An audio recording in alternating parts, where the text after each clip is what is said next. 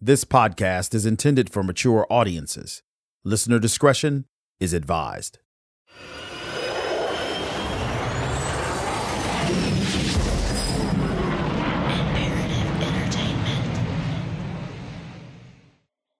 Jack Barsky had gone to Staten Island to retrieve the materials left for him at a dead drop site by the KGB.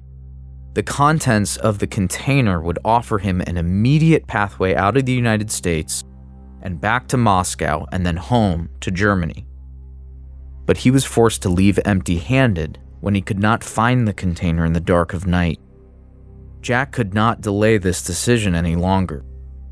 He was forced to make the choice between staying in America with his little Princess Chelsea and wife Penelope, or going back home to Germany, where he would again be reunited with Gerlinda and Matthias.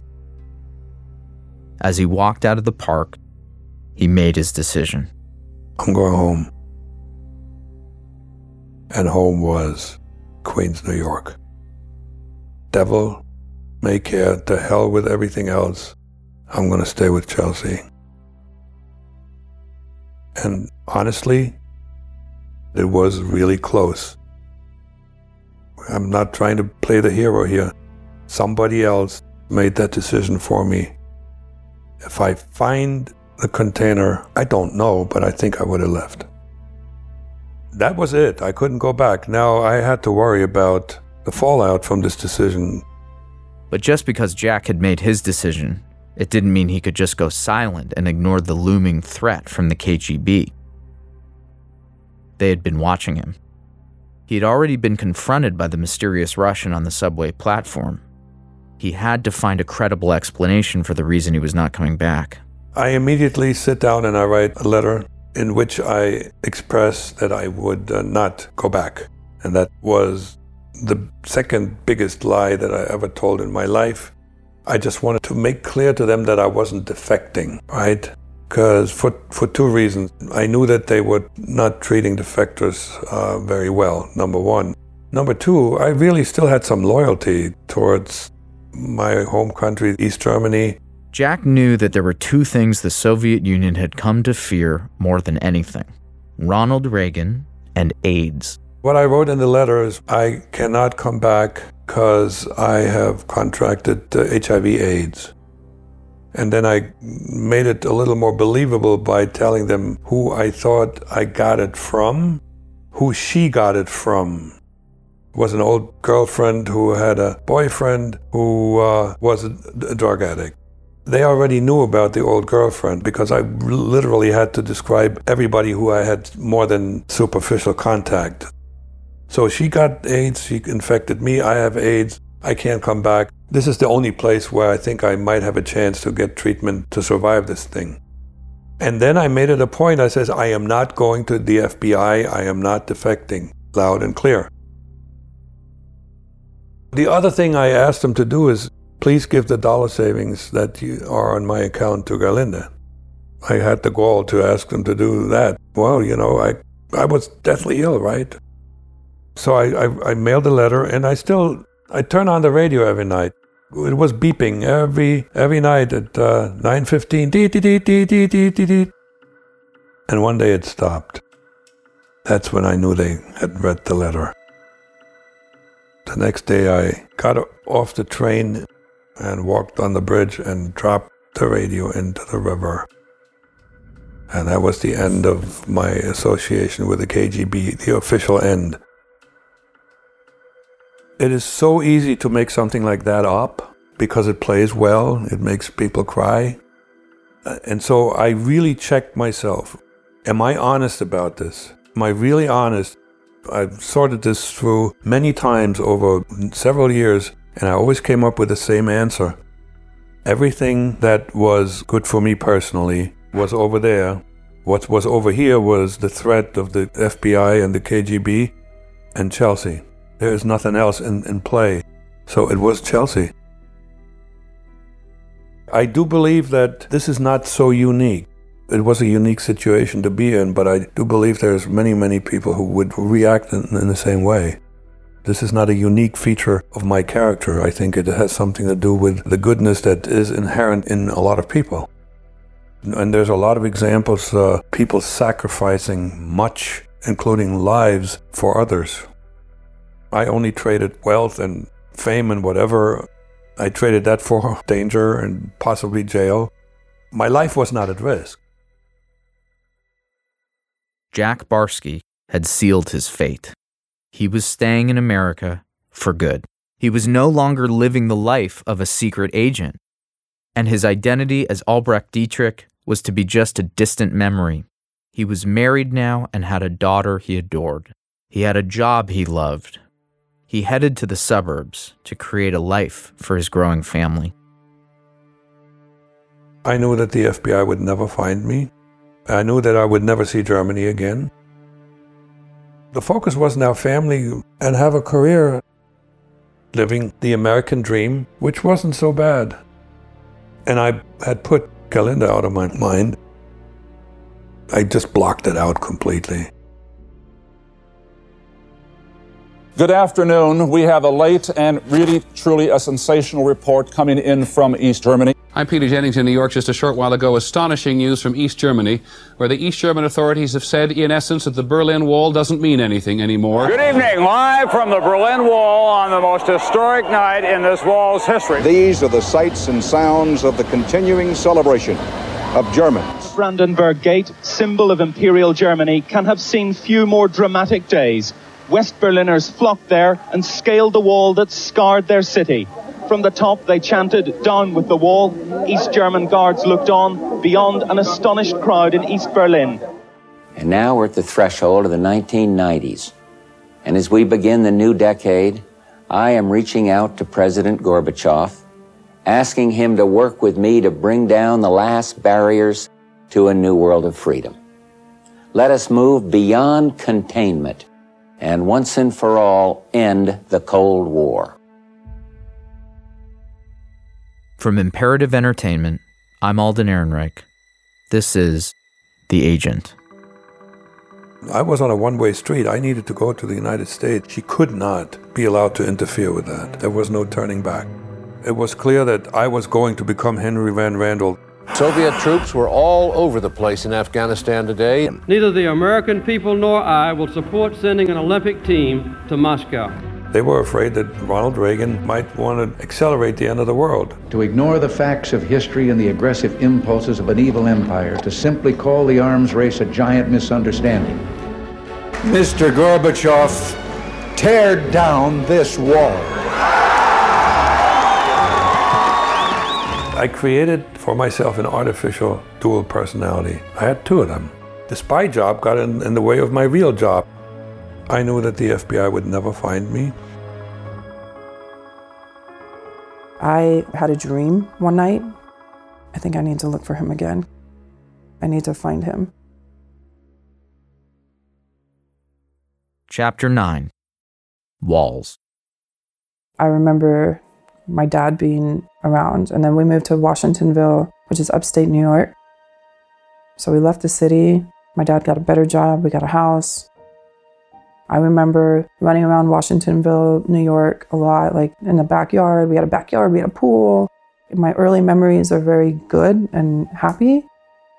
And then we moved from Washingtonville, New York to Pennsylvania. I had a pretty normal childhood for the most part. Lots of playing outside. I wasn't really allowed to be on the computer inside or anything like that. I was always supposed to be outside. Not long after Jack moved his family to the suburbs, Chelsea became a big sister to her brother Jesse. Times were good, and the kids loved playing with their father. My dad was always there. He was always present. He was always playing with my brother and I. And so there's two aspects to my childhood. There's the part where I had a normal childhood. My parents were under the same roof. My dad was present, and he was providing for the family very well, and my mom stayed home. She wasn't working. She made sure our needs were met. We always had her family around. We didn't have any of my dad's family around, but I had a normal childhood. I was playing a lot. I hung out with friends, and that was normal to me. I did have strange feelings about things, but otherwise my childhood childhood was normal. I was allowed to explore and play and read books and try to figure out what I like and don't like in the world. And the only other part of it that wasn't great was my parents were always fighting. And from a very young age, around 5 years old, I started to think they should not be together. But other than those things, like everything was pretty normal. I went to a good school. I had friends, it was like normal childhood. We never wanted for anything. Despite happy times, a lingering feeling that something was different stuck with Chelsea, even at a young age.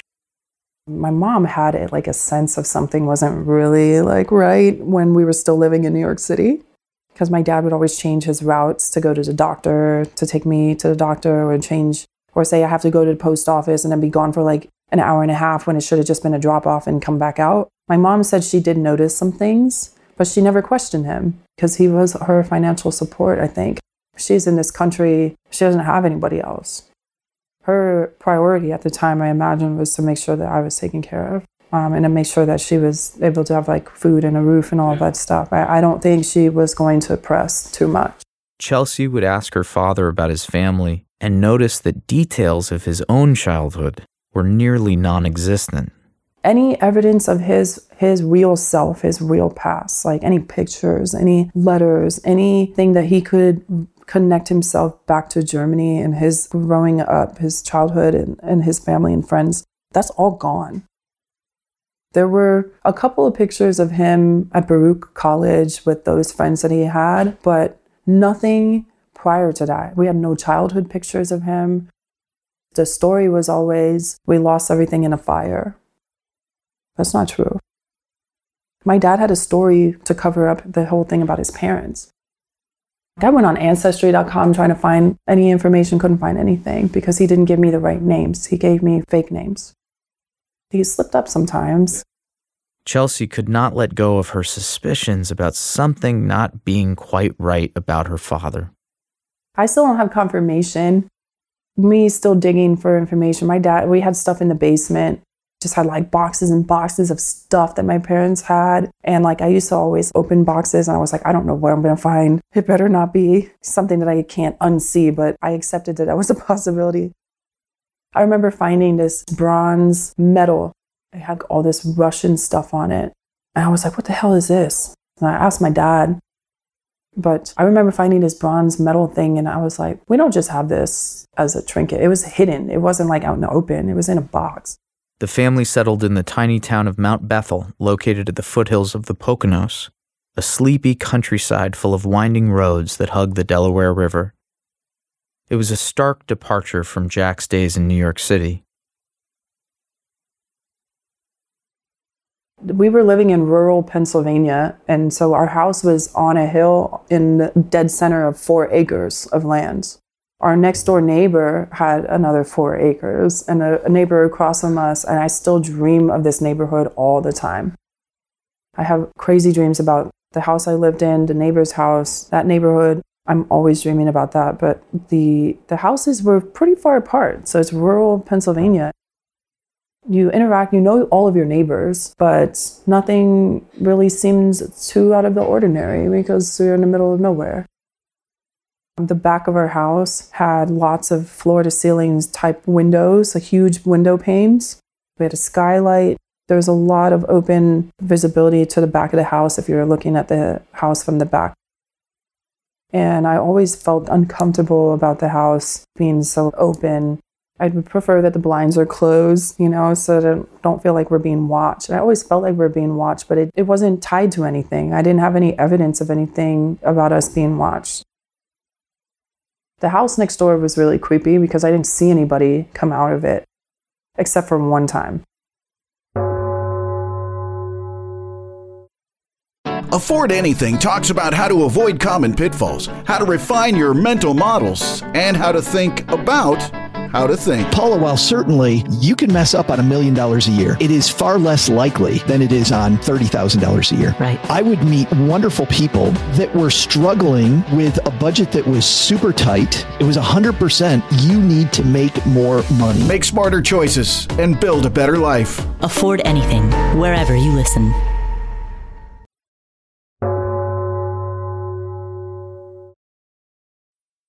Now that the Berlin Wall had come down and the Soviet Union had fallen to the point of near collapse, a single individual working inside the KGB decided to share what he knew with the West. BBC's Gordon Corera explains.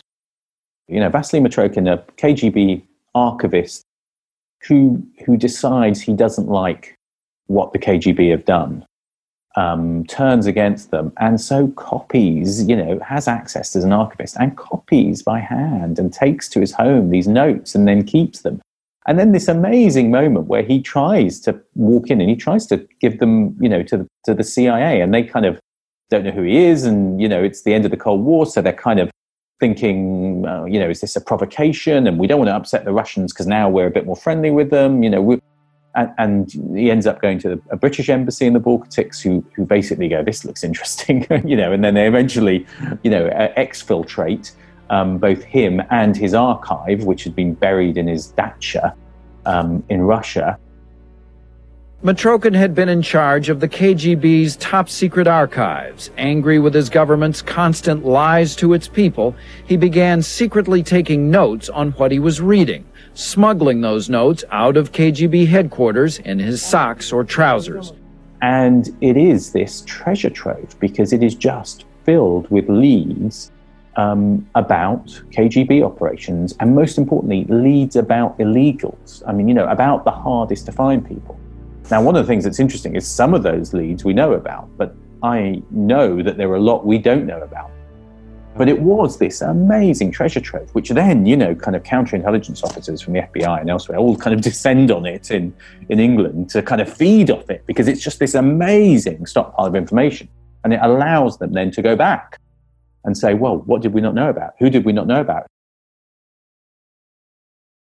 My name is Joseph Riley. I'm 80 years old now.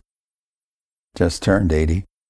It's hard to believe. But anyway, I was an agent of the FBI for almost 32 years. I worked from 1967 to the end of 1998. I was in Honolulu from 83 to 89, and then from in the middle of 89, transferred back to Philly, and I was immediately assigned to the resident agency in Allentown, about 65 miles north of Philadelphia. That proved to be very fortunate for me. I thought when I was transferred to Allentown that it would be rather boring in terms of counterintelligence work. The first year or two I was here, there was nothing special, routine cases. 93, I think it was 93. It was in the summer, I remember that, of 93. The FBI was essentially looking for an illegal agent with the last name Barsky. This was information that came from Mitrokhin, a Soviet KGB defector. He had fragments of information about Jack, but we had to put one piece together and another. And as it turned out, Barsky was a relatively unusual name. There aren't many people in the country named Barsky, so it was pretty easy to locate him. And he was in the right age to fit the profile. So I was pretty sure that he was the guy. Buried deep in Mitrokhin's archives was the name Jack Barsky. And now the FBI knew too, and started their search for Barsky. Oh, I thought this was important right from the beginning, and the Bureau did as well. Illegal agents are so hard to find, and this was going to be an illegal stationed in this country. All we had to do was find him, and we did, and then initiated the investigation in the summer of '93, going into his background, where he was working, everything about his life that we could discover. He appeared to be the right guy from the beginning, and everything we developed over time just confirmed that fact. He was the right age. When we checked his background, like when he applied for a job at MetLife, he gave them background information which was phony, basically, and we discovered that. And a lot of small things. He didn't get a Social Security card until he was in his late 20s, early 30s, I forget, but it was relatively late in life for someone who was here and working, going to school, to get a Social Security card that late. So there were a lot of little things like that were beginning to add up. And we figured we had the right guy. So we initiated surveillance of him early on, within a couple of months of discovering his location. He was living in Mount Bethel, Pennsylvania. From the Allentown office, it's about 15 miles. Now that the former Soviet Union had collapsed, the FBI began shifting their attention away from tracking down KGB illegals.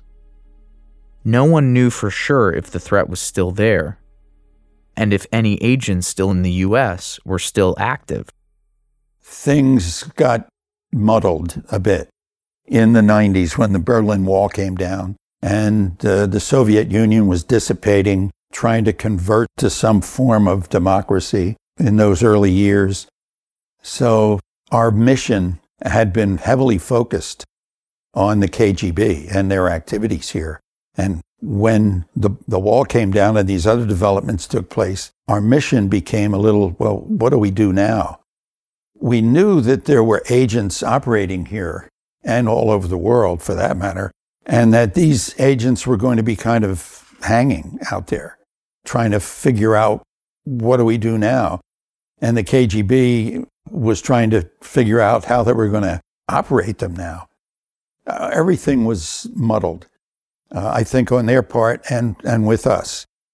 But we did have to find out, when we heard of Jack, we had to discover what he had been doing. At least if he was not active now, what had he been up to before the Berlin Wall came down? Because he was here in the 80s, when the Cold War was in full bloom, as it were. These were all fundamental questions that the FBI headquarters and myself, we would confer back and forth as to how do we proceed with this. My headquarters wanted to continue the investigation to try to find out what he was up to. We were conducting surveillance to see who he was contacting and so forth. And I could understand that, and I was all in favor of that during the first year or so. However, after about a year or more, I began to lobby on behalf of picking him up, arresting him. I thought we were wasting our time going further and further on with the investigation when I believed if we picked him up and basically arrested him, that he would cooperate with us. My headquarters didn't think that he would. They thought he was a well-trained agent and that he was not going to cooperate. He might pretend to cooperate, but he was not going to, and we were going to lose whatever benefit we might get from following him and just pursuing the investigation further. All of which I felt was superfluous because we had been following him and we never could discover that he was up to anything. Even when his wife traveled to England, they traveled to Canada at one point. We never came up with any nefarious activity. Another matter, too, which came up was a matter of concern regarding alerting him, was the interview of the parents of the dead child, Jack Barsky. Mitrokhin gave us this information that a KGB agent stationed in Washington, D.C. had visited a cemetery in the D.C. area and came up with a name off a tombstone. He then went and got background information about this dead child. The deceased child was only 10 or 11 years old when he died. And he went and got a birth certificate for the child, pretending to be the child's father, and a death certificate. He got background information. They created a background from this dead child. We found out where the parents of that child were still living, in Maryland, just outside Washington, D.C. And I was unsure as to whether to interview the parents or not, because if they made a stink, if they were upset, or for any reason decided to make known the fact that the FBI was investigating some guy who took the identity of their deceased child, it would, of course, get back to him. I had to take a gamble. My headquarters wanted them interviewed, and I did the interview. I drove down there. I interviewed them a couple of times. And they were very nice people, and they were very cooperative. They were shocked.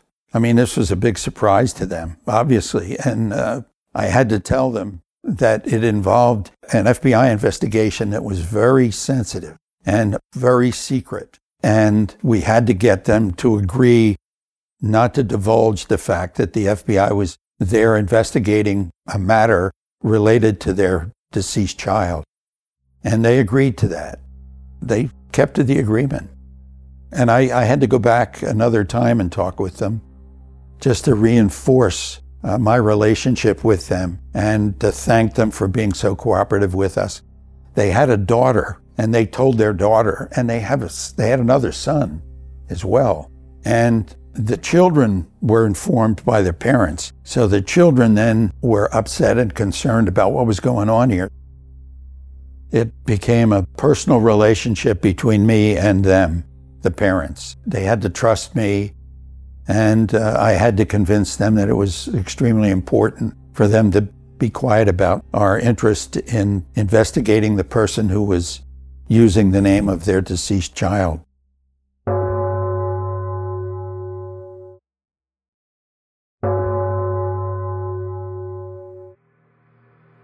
As their investigation into Jack Barsky's work as an illegal expanded, Riley and the FBI pursued other leads to try to understand what exactly Jack Barsky had been up to in the United States and who he might be working with. He had a friend who was from Cuba, and when that came up, my headquarters thought, oh, this is the break we've been looking for, especially because I believe he had an apartment in New York, and there were Russians living in the apartment in New York. We investigated Gerard Boo to try to find out who the hell he was. I rented, I kind of bought real estate as an investment, so I rented an apartment to a Russian, the second in command of the Russian mission in Riverdale. And the FBI came to see me, and they kind of questioned me for around 2 hours. I remember that when they first came, I asked them to see the badge, and the FBI badge, which is almost looks as big as a passport, because I wanted to make sure that I knew who they were. And they interviewed me for around 2 hours, and the reason why they told me that they were interviewing me was because the guy from the Russian mission was living outside the complex. And they thought that would be better mobility for him to do whatever he needed to do. The way they actually interview you is really interesting, because they take you just follow the conversation, and then eventually, like an hour and a half later, they come back and ask you the same question to see whether you were lying. They ask you kind of cigarettes they smoked, whether how pretty was his wife, all this other stuff. And they asked me to let them into the apartment. So I contacted a very close friend, an accountant friend of mine, and I said, should I get an attorney or something like that? He says, no, if you should actually let them into the apartment. Otherwise, they could make your life miserable. I can't remember how long it may have taken, but we did investigate his background. He had fled from Cuba, was established here in the United States, had a good job with MetLife, was a friend of Jack. He had this apartment in New York that he had sublet to a couple of Russians. Eventually, the tenant, the Russian fellow, called me and told me there was a problem with the bathroom. So I called the number that the FBI had given me. It was strange, but I came from Cuba, right? Cuba is a communist country, and the surveillance in Cuba is way higher than anything that could happen in the United States. I figured that it has something to do with me being Cuban and working in the technology area, and the Russian guy, because the way they were questioning me was not in regards to his whereabouts, so what is it that the guy did, but in regards to how well did I know him. Because, you understand, they would ask me things like, what kind of cigarettes does he smoke? And when you had a drink, did he offer you a drink? What drink was it? Was it what brand was the vodka? You know, stuff like that. And then we'll come back around again just to ask me things that were kind of personal that you would only know if you were a close friend of them. I guess they wanted to know whether I was really friendly with him or not. We investigated that, and it just didn't seem to go anywhere. Things would happen, and interviews would come up, which became problematic because we didn't want to alert Jack as to the investigation that was going on, obviously. And Gerard Bou was an indication of that. I believe I was not in favor of interviewing him because I thought he might, inform Jack of the fact that, hey, the FBI is asking me questions about you. Jack would, as an agent, he was trained then to immediately flee. He had exit papers. We knew that he had them. We didn't know where they were, but that he would flee the country and we would lose him. And I was afraid that might happen, and I didn't want to lose him. I wanted to eventually arrest him and debrief him and find out everything about his training and about what he had done here in this country. The choices are to find a way to arrest him and convict him of a violation of federal statute so we could put him in prison as a backstop. Our primary purpose, and I discussed this with my headquarters, our primary purpose was to recruit him to work for us as a double agent. That standard procedure when you find an illegal. If he cooperates, you want to operate him as a double agent. As the FBI tried to figure out what to do with Jack, they watched him from the shadows. And I had been watching Jack from a distance with my binoculars.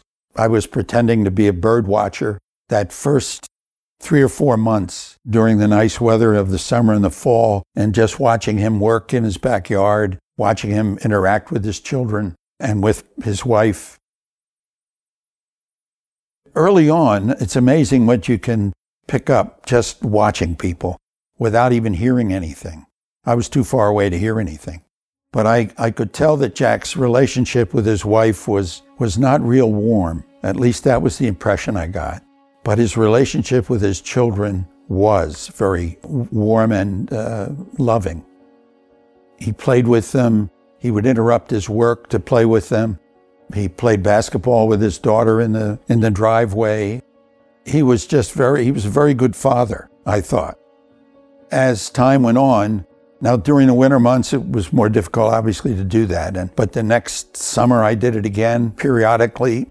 And over time, I just got the feeling that he was very Americanized, that he had a family that he was not going to leave easily, and that if we arrested him and we gave him the option of cooperating with us, staying out of jail, because the charges we had against him were passport violations, and we had discussed this with the U.S. Attorney's Office. They were willing to indict him and prosecute him for the passport violations if he didn't cooperate.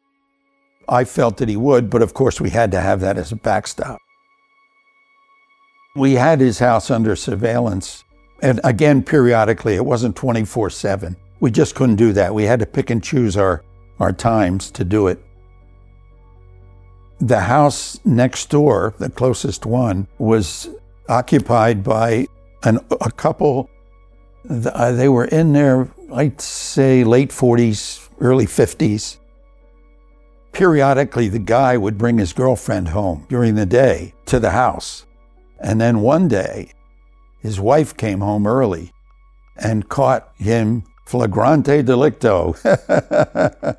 She caught him in the house in bed with the girlfriend. So shortly after, the house goes up for sale.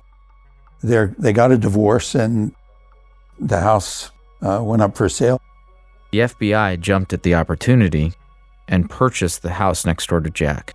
I talked about it with my headquarters. And again, at this point, I was more advocating that we arrest him. I didn't want the investigation to continue on and on and on. when I thought he was no longer active. I mean, what's the point if he's no longer actively spying, as it were?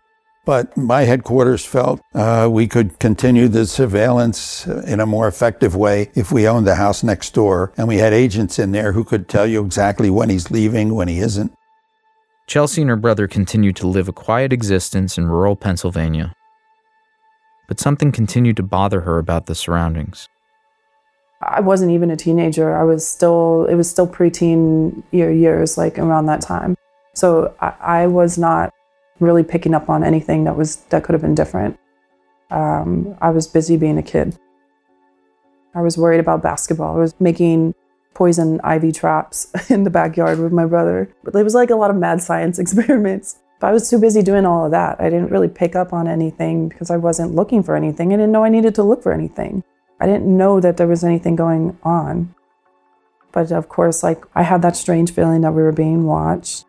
If I were to tell my parents that I'm imagining that we're being watched, especially my dad, he would just be dismissive and just say, "You're just making that up. You're just imagining things. You're scaring yourself for no reason." There was a clothesline in the backyard of their house next door to us. I never saw clothes on that line. My mom put clothes on our clothesline all the time. The grass was always cut. I never saw anybody mowing the grass. The curtains in that house were always closed. I never saw a car. That house was just like an empty vessel to me, and it was just like there's nobody there, so like it was weird. And then at night I had a lot of feelings about us being watched. Next time on The Agent. For many years forgot that I even used to be an agent. I didn't think about it anymore. I was so in a different world. I never thought the other world would catch up with me. How would they? I was safe. What is known in the Bureau as a trash cover. I was going through his trash. We couldn't provide evidence that he was actually spying, because if we did, we would lose him, if such evidence existed. I got to tell you something. Maybe that proves to you that I am not your enemy. I drive up and put my coins in, and just as I'm trying to drive off, a state trooper in uniform in front of my car and says, "Hello." The Agent is a production of Imperative Entertainment in association with Windjoy, and is created, written, produced, and edited by Jason Hoke. Narration by Alden Ehrenreich. Executive producers are Jason Hoke, Jack Barsky, and Alden Ehrenreich. Sound engineering and additional editing by Shane Freeman. Our original score by Josh Klebe. Cover art and design by Gina Sullivan. If you'd like to learn more about this story, make sure to read Deep Undercover, My Secret Life and Entangled Allegiances as a KGB Spy in America by Jack Barsky. Have questions? Email us at podcast@imperativeentertainment.com. If you love this show, tell your friends and leave us a positive review. Thanks again for listening. The Bigger Pockets portfolio of podcasts are worthy of your investment. We're having a real conversation as real estate investors. New episodes available every day. It's important to buy where it makes money and not necessarily where you want to travel to. Bigger Pockets, On the Market, Rookie Real Estate, or Money Podcast. The purpose of flipping is to create more cash so then you can reinvest into other types of properties. The Bigger Pockets Podcast on YouTube or wherever you listen.